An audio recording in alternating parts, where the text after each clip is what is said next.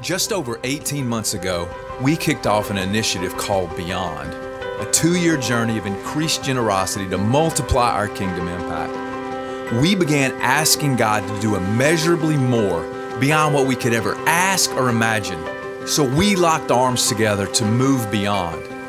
We knew that there were people we didn't know yet, living beyond our reach, millennials in search of purpose, high schoolers dominated by anxiety, dads ready to throw in the towel on their families, boys and girls trapped in poverty, slavery, and exploitation, kids who will grow up in a version of America where going to church and following Jesus seems abnormal and foreign. So, with the belief fueled by the possibilities, we took a step of faith to move beyond.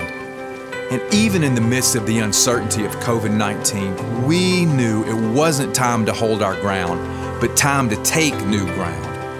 And what a journey it's been. We've had some obstacles for sure. We have seen God expand His kingdom. We've seen dozens of students commit to follow Jesus. We helped fund a leadership development program in Clarkston, Georgia, the most diverse square mile in the country. We've seen over 100 elementary kids begin to follow Jesus. We've invested in life-saving programs with our global partners. We've put our money where our mouth is in believing that the now generation aren't just leaders for tomorrow, but the leaders of today. We started a campus in Sandy Springs that is changing a city and a generation. And through it all, God has increased our faith. We've taken new ground and seeing lives changed, hearts restored, and Jesus elevated. So many at Stone Creek have chosen to believe that God will do something beyond what we could dream. And now, we have the opportunity to finish strong all that God has started. Let's continue to dream together, believe together, give together, to see God do something beyond anything that we could imagine, so that the life-saving stories of transformation will continue to be written.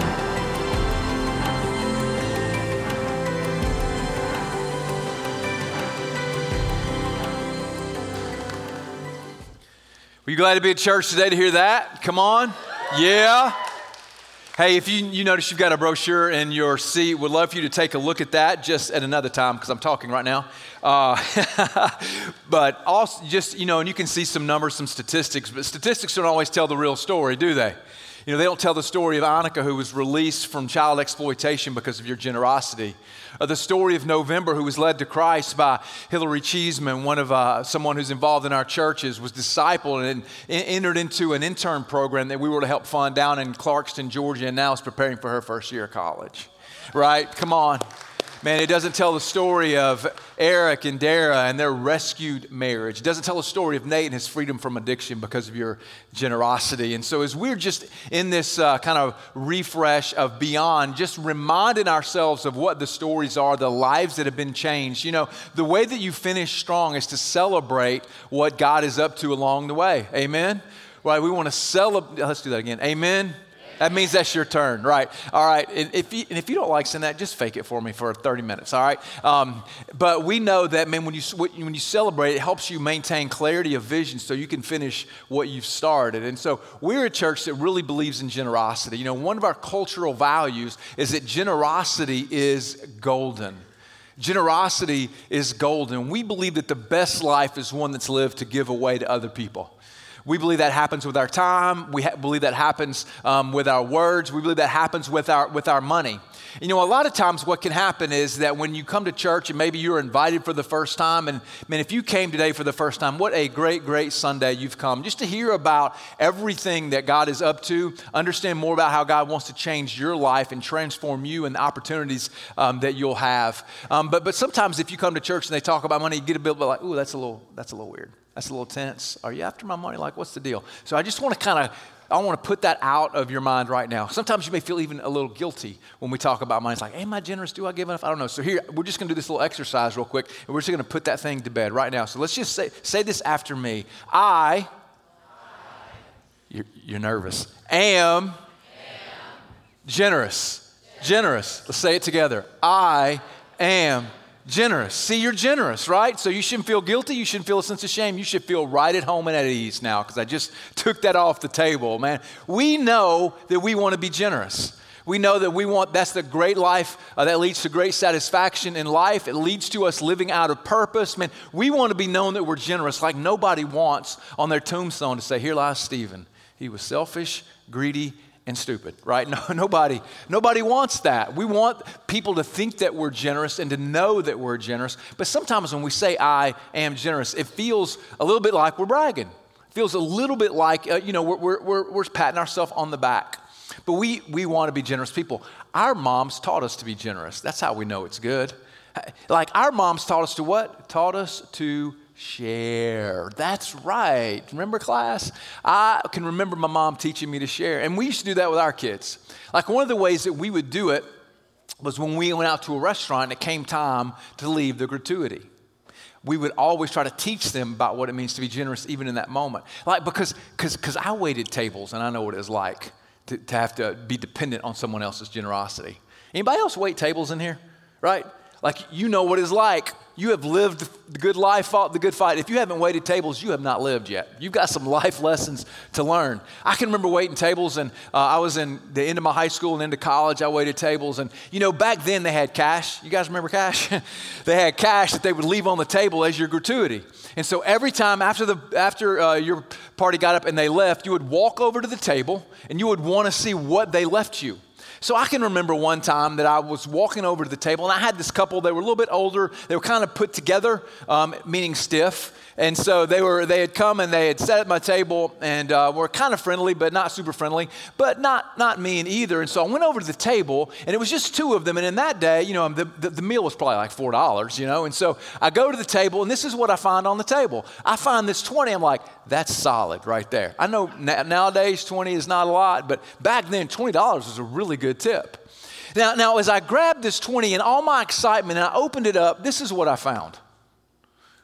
Disappointed? You won't be if you will let Jesus Christ become the Lord of your life. I'm like, I know that and I'm disappointed, you morons. Like, what in the world? How does that happen? And you're going to leave me a tract when I am expecting you to be generous, like completely out of touch with reality. And I think maybe for some of us who've waited tables, we've experienced that. So what we would do is when we would take our kids places, we would teach them to be generous and teach them what it meant to tip and teach them that people were making their living off of what we would give. And we would teach them it doesn't matter how good they are, it matters who we are. Amen? Like it matters who we are. So there's this one time, y'all, we went and it was a Saturday. And I took my three boys who were like 4th grade, 2nd grade, and kindergarten. I took them to Waffle House because I'm a big spender like that. So I took them to Waffle House. It tells you probably about the financial state we were in. And, so that Debbie could have a little bit of a break around the house that morning. And so, we get there and we have our meal. And, I go up to the cashier and I pay. And they're always asking me, how much you going to leave, Dad? How much you going to leave, Dad? How much you going to leave, Dad? I'm like, I'm going to leave a lot because I'm your dad. And so, but they say, hey, you go into the car, we'll be right there. I'm like, what do you mean? And so they kind of trail along behind me and they come barreling into the car and they're real excited. And they're looking out the back windshield into the Waffle House. Now, let's be honest, if you're working at Waffle House, like you probably could use a little extra help.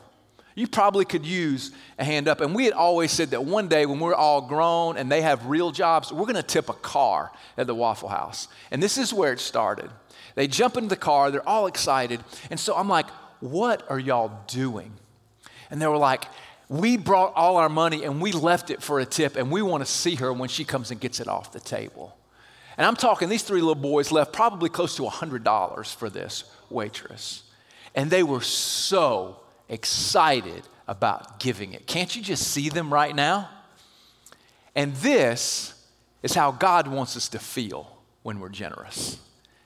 This is the expectation that we can experience when we're generous.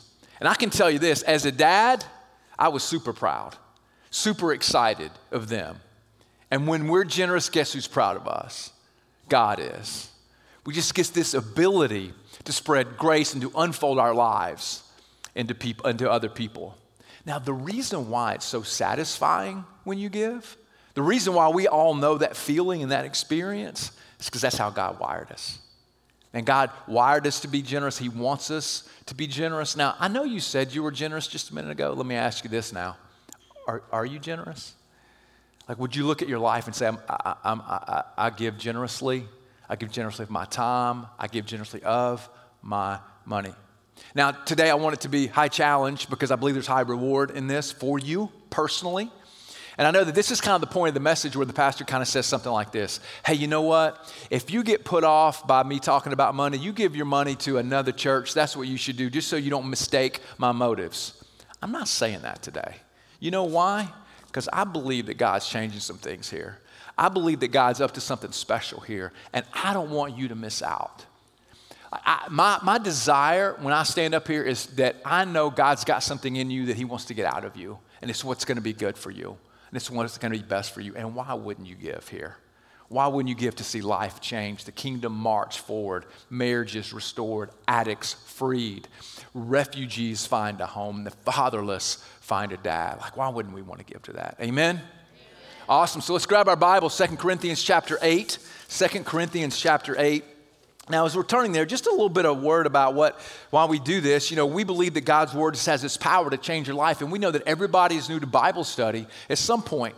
You know, there was recently, I was leading an Equip group, and there was a man who was in there, he's probably approaching 60, grew up in a pastor's home, and when he got to our Equip group, he had bought his very first Bible.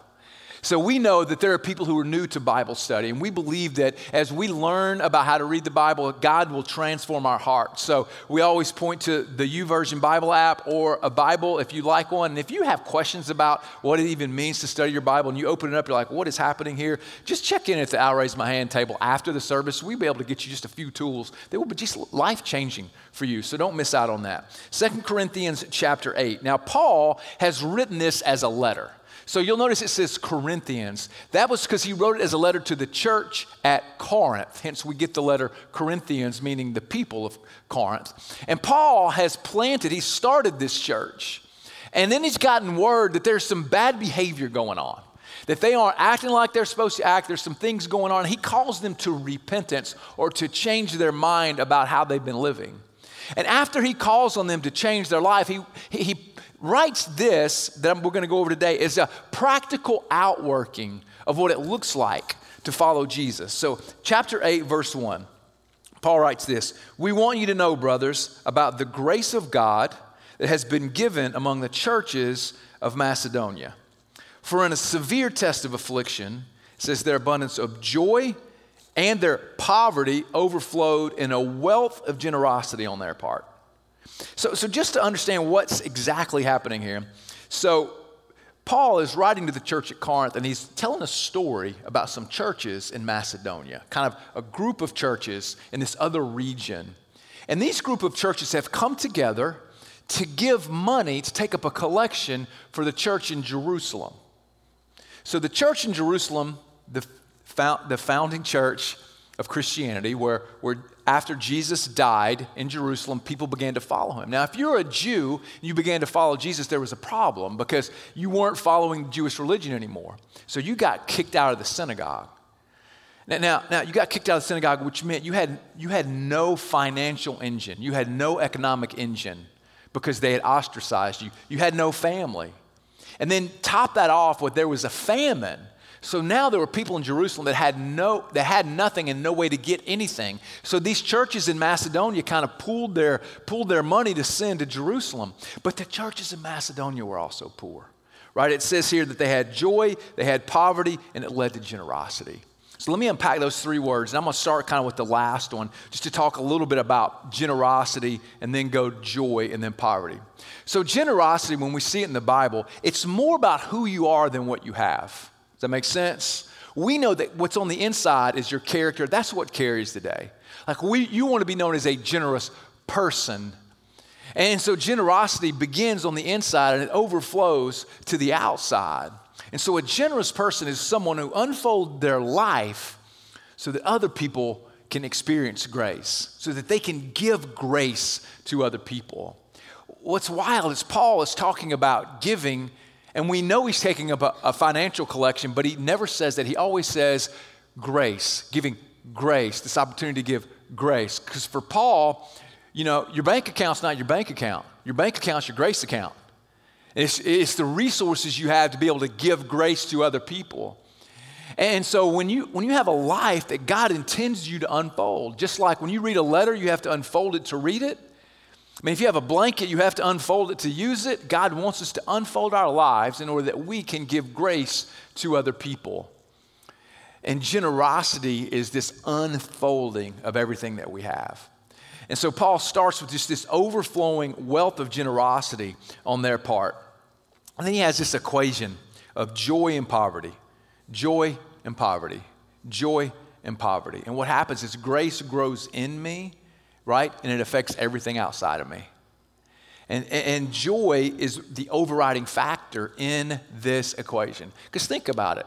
You know, joy and poverty equaling generosity, that doesn't seem to make sense. That sounds like 2 + 2 = 5. I think that's that new math they teach these days. So joy and poverty equals generosity. Now, joy is just complete satisfaction that carries the day no matter the circumstances. Like, have you met people who just have this deep-seated joy in their life? Like, no matter what happens, no matter up or down, they just had this grounded foundation that continues to carry them forward, that they know that tomorrow's going to be fine because God's got it. They know that they can live into the future because they have their eyes set on a hope that's eternal and not temporary, a hope that will last and never fade away. This is what it means to live with joy, and joy can override our circumstances every single time. Man, when your joy account's full, it doesn't matter how full your bank account is it? Amen? Like we don't care.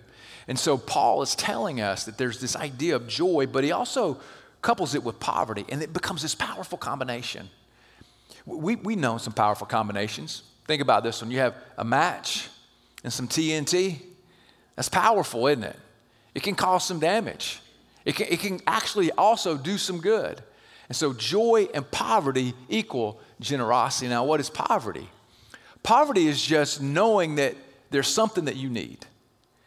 And when you experience poverty and you've experienced needing something, you don't want anybody else to ever go through that. Like some of you have experienced poverty. And if I were to ask people if you've experienced poverty, those who have would raise their hand. Those who have only experienced wealth, you would be like this because you feel like, that I shouldn't speak to this topic. But poverty is just knowing that we need something. And some of you grew up in poverty. And when you do that, guess what? You learn some things, don't you? Like you know some things about life. And so while we grew up, as I grew up, man, we didn't have everything. You know, my father and my family, we had our house foreclosed on when we moved, and we had to move. And my mom continued to be generous even when she had little to be generous with. And I look at that as a blessing. Even though at the time it was difficult, now as an adult, it just makes talking about giving experience in generosity so much easier because I saw how God came through for her. And I saw his faithfulness that now at 82, she has a long line of people that she's impacted and influenced. And I think for some of us, especially when we live in this area, and I'm going to speak a lot to our direct context today, when we live in an area that we should classify as affluent, while not everybody is affluent, most people are affluent. And I know that is when we talk about rich people, what can tend to happen is that we just talk about the fact that we are all rich, and we talk about the fact that we're in the top 3% of income around the world, and we should be grateful and all that. And while all that's true, the truth is I don't live the rest of the world. Do you? I live in Milton just like you. I don't live in Nicaragua or Burkina Faso. I live in Milton, so there are some things I need to understand. And when we have plenty, there's a danger for us that we just need to at least acknowledge. Because when we raise our children to have everything, because we all have this motto in parenting. How many parents in the room, by the way? Like we all have this motto, I want them to have it better than me, right? Have you ever thought that as a parent, right? It's like, I want them to have it better than me. I want them to have more opportunity. I want them to have more stuff. I want them to have it better than me. I don't want them to have the struggles that I had. And what can happen is when kids grow up that way without a proper grounding in what poverty means, is that they're going to get older in life and some things are going to go south and not everything's going to be paid for and there's going to be budgets and bills and struggles and they're going to think, wait a minute, I deserve this. I'm entitled to this. And this could be a bad day when that happens. Amen? They're going to feel defeated and discouraged and feel like something's wrong. So poverty just means that I have had a need and I know what it's like to have that need. And so Paul says it just bubbles up into generosity. Now there's a poverty that will kill generosity. And it's not financial poverty. It's spiritual poverty. Because generosity is about what on the inside. And when I walk in spiritual darkness, when I live this life as if I'm the point of this life, when I look out for my interests before the interests of other people, and when I don't put my eyes on eternity, when I don't realize that there's more to life than right now, I'm going to live in spiritual poverty. I'm not going to have purpose. I'm not going to have meaning. I'm not going to have hope. I'm going to be self-centered, and eventually that world caves in on itself. And for some people, the reason why we're not generous is not financial poverty, but it's spiritual poverty. Now Paul continues on in verse 3. Paul says, "For they gave according to their means, as I can testify, and beyond their means of their own accord, begging us earnestly for the favor of taking part in the relief of the saints, and this, not as we expected, but they gave themselves first to the Lord and then by the will of God to us." So notice right there in verse 3 where it says they gave according to their means. So let's start with what that looked like for them. Now in the Bible, there's this thing called the tithe. Anybody heard of the tithe? We've heard of the tithe. Let me hear you say tithe. Tithe. It's very important to understand this if you want to know what it means to follow Jesus. In the Bible, the tithe is very specific. It starts in the Old Testament. And it's you give 10% of whatever comes your way, okay? You give 10% of whatever comes your way. So let's do a little math lesson, okay? If you make $100,000, I'm not saying you do, but if you make $100,000, what's a tithe? 10% is $10,000. Super easy math, okay? And the reality is it depends on what side you're looking at the 10% to know whether it's a lot or not. So if you were to say you have to give 10%, let's say you woke up and they were having a 10% sale at your favorite store. I don't know, REI, Nordstrom Rack, whatever it is. You'd be like, that ain't worth it. It'd be too crowded, be too much effort, right? 10%, no big deal. However, when it comes to what I'm going to give away that I have, and I'm going to give away 10%, it feels like a lot more. Somebody say amen. Doesn't it feel like a lot more? But in the Bible, the tithe is not just what I decide to give. Tithe is 10%, and that is considered the starting point. That's what Paul means when he says that they gave according to their means. That's the starting point. And then it says they gave beyond. I love that word, beyond. Can't you tell? They gave beyond their means. In other words, that is when generosity started for them. And this is just this mindset that they had. Their mindset wasn't, I have to. Their mindset was, I get to. Like it says that they were begging for the favor of taking part in the release of the saints. In other words, they're like, let us give. We want to give. It reminds me a little bit of a third grade classroom when the teacher needs a helper.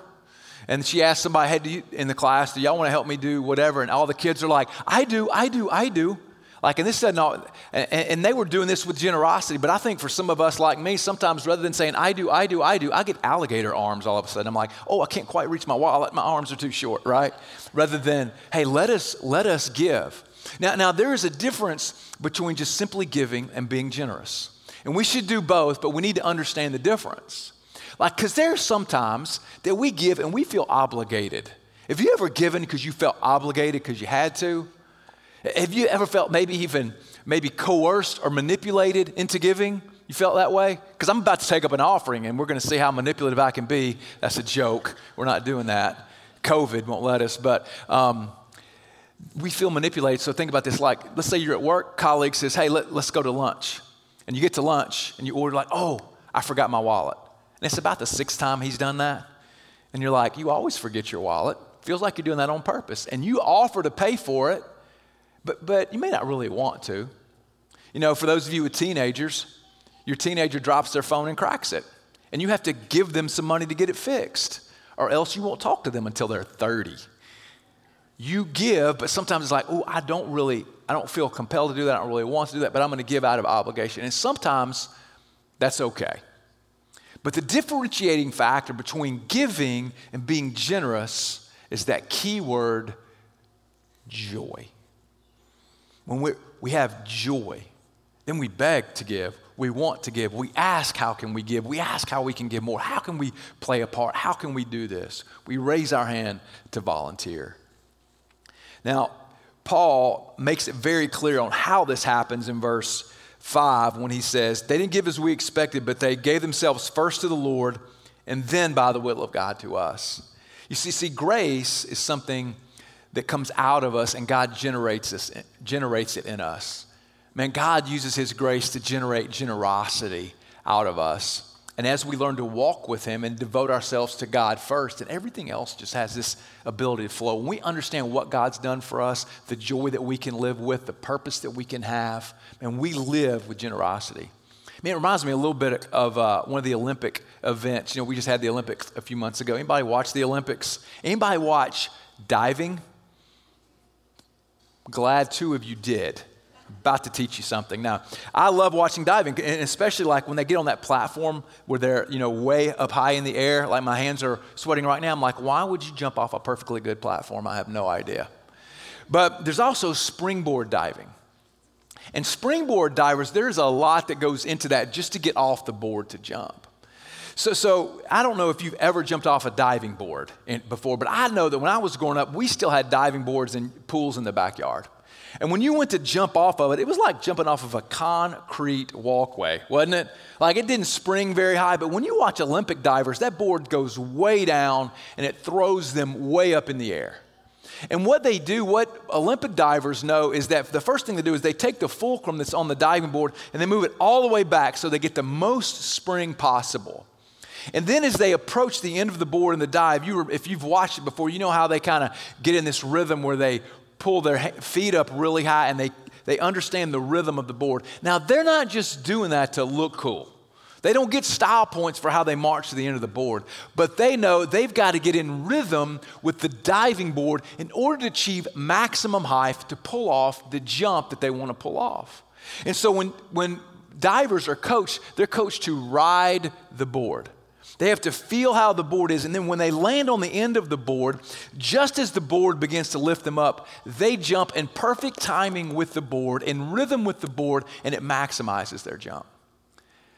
And so what Paul is saying is that when we walk in rhythm with God, when we walk with God, when we care about the things that God cares about, when we're passionate about following God, that we actually achieve the maximum life possible. That the rhythm of God is what allows us to be generous. Man, and we begin to care about the things God cares about. We begin to love the poor the way God did. We begin to care about the kingdom going forward the way God did. We begin to care about loving people the way that God did. And this is how we end up living a generous life. So you have to ask yourself, have you given yourself to God fully or partially? Like, are you walking in rhythm with God in every area of your life so that you can achieve the maximum purpose that God has created in your life? Or is it just partial?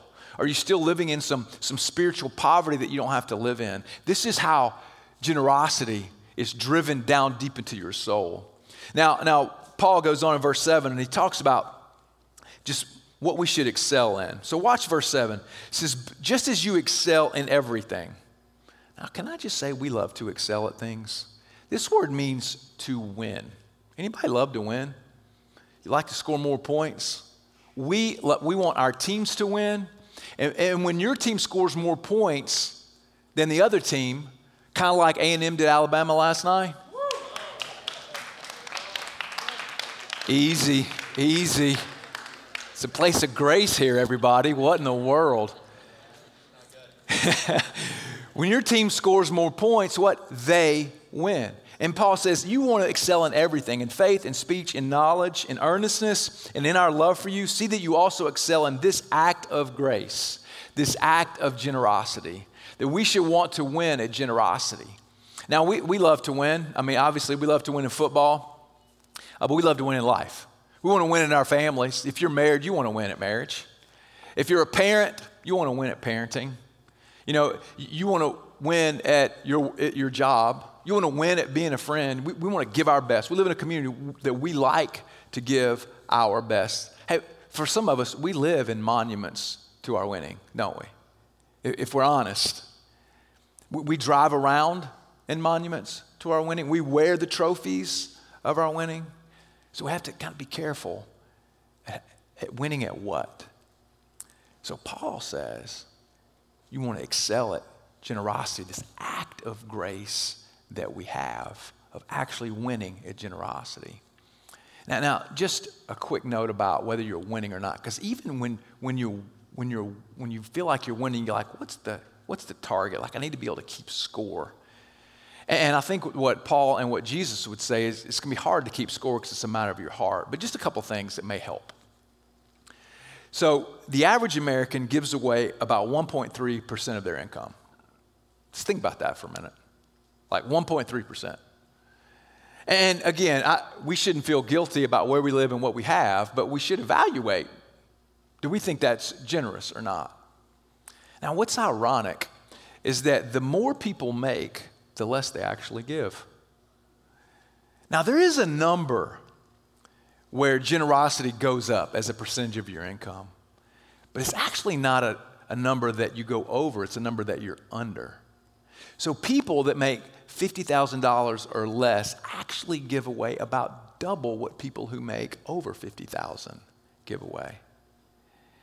And so I think for us to just process, what do we think is being generous? If the starting point is 10%, the average person's giving, and Christians are a little more, we're not at 1.3, we're a little closer to 2%. Like, is that a generous life? Is that something God's gonna honor us for? Now, there's some ways that we like to give, like goodwill. Can you say goodwill? Goodwill. Like, have you ever noticed that when you give to Goodwill, they're probably doing you a bigger favor than you are? That you're just getting rid of some stuff? So you should give to Goodwill. But I was just convicted. Don't give to Goodwill and think you're being generous, because you just need a place to take your junk anyway. Like, if you want to be generous and give to Goodwill, walk over to Outrageous Interiors, buy a brand new couch, and take it to Goodwill. That would be generous. But sometimes we think giving away the things that we don't want would be generous. Now, we should give these things away. But what would be the level of generosity? How would someone characterize you? If someone told you how much they gave away, what would be the number you would say that person is generous? And that's the number we need to start with. You see, the inertia of us having a lot of stuff is actually not to have less stuff and get rid of it. It's actually to have more stuff. Have you noticed this fact? Like, we moved a few months ago. My Lord, where did all that stuff come from? I bought it. I accumulated it. And when you buy stuff, the more stuff you have, the more you have to take care of it. And that's the inertia. John Wesley was one of the founders of Methodism. John Wesley grew up in a pastor's home where they were below the poverty line. Fortunately, that's not the way things are now. And so when he became an adult, he was vowed he would never do that. And so he went to college and he became a university professor as well as a pastor. And John Wesley started out making 30 pounds, which was more than enough to handle his annual expenses. And then there was someone who came over to his house, a chambermaid, a servant, and she didn't have enough. And he didn't have anything to give her. And so he thought, I should hold on to some to be able to give it away. So he made a vow at making 30 pounds a year that he would never increase his lifestyle to make more than 30 pounds a year. He would always keep it right at 30 pounds. So what happened was he adjusted his expenses so he could give away a little bit even at 30 pounds. And the following year, he made 60 pounds. So he gave away all the extra. The following year, he made 90. And some years, he made up to 1,400 pounds. And he would give everything over 30 pounds away. To the point that the tax collector was going through his records and they're saying, you must have something hidden here that you have not recorded to pay taxes on because you give so much away. And so I would say if you want to be generous, you should have an argument with your financial planner. That your financial planner should say, that's too much. You may even have an argument with your spouse. That's really bad marriage advice, by the way. Now, we know that money causes most of the conflict in marriage. But the truth is, it's not conflict about trying to give away too much, is it? It's about where to spend it on ourselves. And Debbie and I do this. She wants to give to certain things, and I want to give or not give to certain things. And so sometimes it's like, oh, yeah, you're the spiritual giant, you win.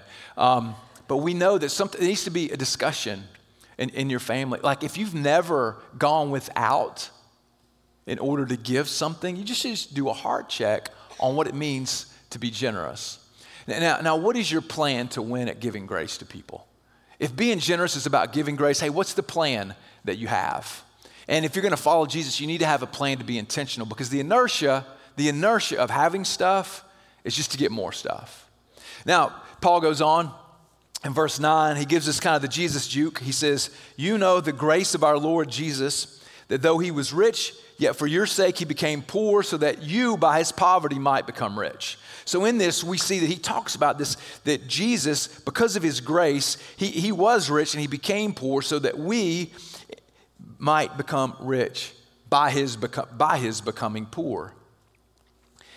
Jesus is in heaven, man, has everything, looks down, has compassion on us, recognizes that we're like sheep without a shepherd, and leaves his home in heaven and comes born in a manger, in a barn, never ever owns a home or a car, never has anything but the clothes on his back, yet he gives it all up so that we who are poor, who have spiritual poverty, so that we could experience eternal generosity from God. Like this is the gospel. Now, just to understand the difference between grace and justice. Grace, let me start with justice. Justice is me getting what I deserve. If I speed down the highway, I'm going to get a ticket, I'm going to pay the ticket. And we just get what we deserve. That's justice. And generally, we want justice for everybody but us. Now, grace, on the other hand, is me not getting what I deserve. It's me speeding down the highway, not getting a ticket, not having to pay the ticket, but also getting an income tax refund. Like, that's grace. We get what we don't deserve. And sometimes I think we give based on justice, not grace. Let me give you an example. Years ago, when I actually had my own money and had my own job, you'd stumble on a homeless person somewhere, or someone who looked homeless, someone who didn't have enough, and they would ask you for money. And you may think to yourself, I bet they're going to buy beer with it. I don't think they should buy beer with it. I'm not going to give them anything. That's giving out of justice. That's giving out of something that makes it dependent on them. Grace giving is dependent on me. Why?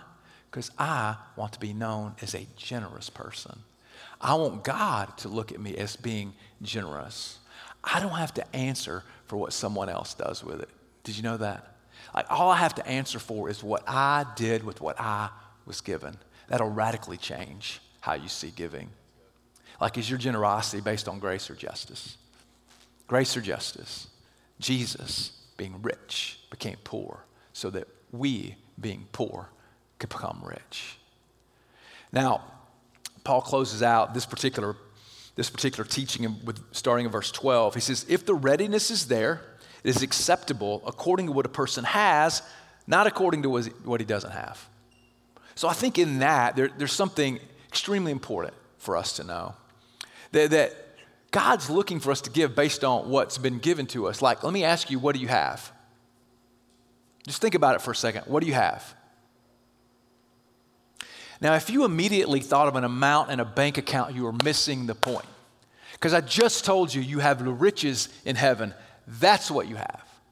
And so this is the perspective that Paul's trying to paint for us. He says it's not based on what I don't have. It's based on what I do have. I don't mean that others should be eased and you burdened, but that as a matter of fairness, your abundance at the present time should supply their needs so that their abundance may supply your need, that there may be fairness. So Paul is just trying to help us paint this picture that, okay, now your heart should be changed to understand the riches of God's grace and the riches of his glory. And not only that, don't feel like that you're just having to empty out your bank account just so that you will be broke as a joke and everybody else will be rich. That's not the point. The point is that God has blessed us spiritually, number one, above everything. And number two, God has blessed us physically, financially, and he's blessed different people at different levels. So over the course of the pandemic, many people have just experienced devastation. You may have been in the hospitality industry or the travel industry or something, and you just experienced financial devastation. And so what ends up happening is that you don't have what other people may have.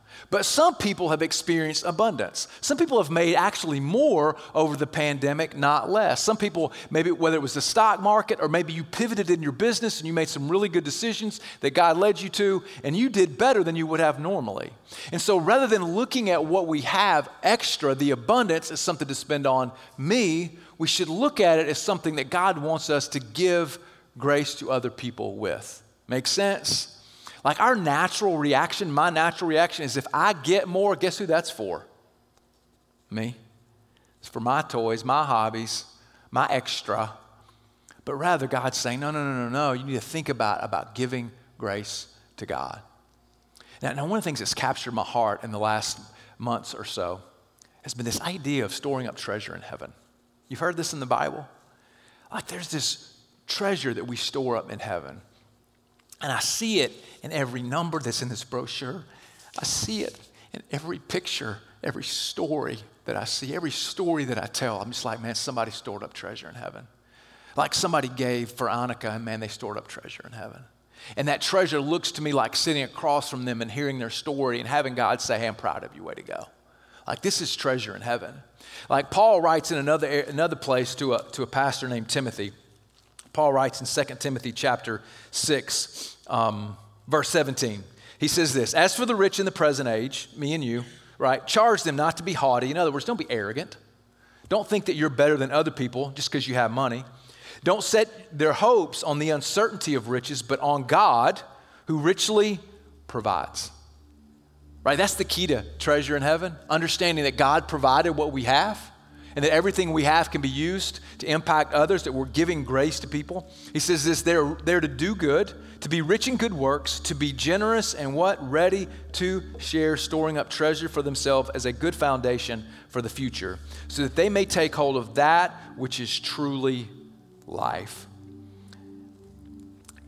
And he tells Timothy, hey, charge those who are rich. So to a certain degree, to all of us, I would say, hey, we need to be careful. We need to pay attention that we don't think that what we're storing up here is what's going to last. That's what's going to give us treasure in heaven. That's going to be the thing that we should live for, because eventually we know this. It breaks, it rusts, it gets stolen, burns up, has no capacity to deliver the life that God has for us. And then we store up treasure in heaven. Are you winning? Like, would you say that you're winning at investing in heaven, investing in the treasures of the kingdom, which are people? Like, are you winning at giving grace to other people? Like, if someone were to examine your bank account, your financial picture, if they looked at your income tax return, like, would they say, that's generous right there? That's a generous person. That's a generous family. Is that what they would say? We just have this ability to live in generosity. Man, that we can live in this wild-eyed wonder of a kid who just gave everything so that someone else could be blessed. Let's pray together.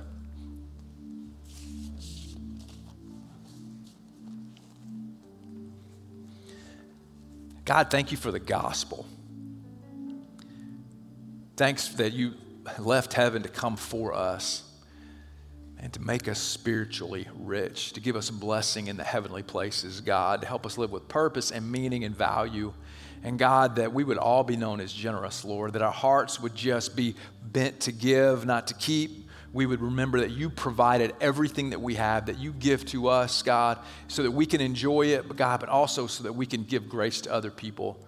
And God, I pray as a church that we would always be looking at how we give grace to people, and that we give grace to people who are addicted and need freedom. God, that we give grace to people who are in just marriage struggle and difficulty. God, people who are trapped in anxiety and depression. God, people who are walking in darkness that need to see the great light of the gospel. God, that we'd be that kind of church, that we'd always be kicking up some dust to see what you're going to do, Lord. Lord, thanks just for the opportunities that you've given us, man, for the grace that you give us to be able to give grace to other people. And God, that we would never take that for granted, and we just recognize how blessed we are. Lord, I pray that we would all just evaluate our hearts today. Man, are we fully or partially in? Have we given our hearts totally, or are we holding some things back? And God, we know that the things that we hold back from you, you can't bless because we won't let you, and you can just make them so much bigger. God, I just pray that you'd unleash some greatness in the room today. God, you just help people to know the power of the cross in their life as it overflows in generosity. And we just pray these things in Jesus' name. Amen.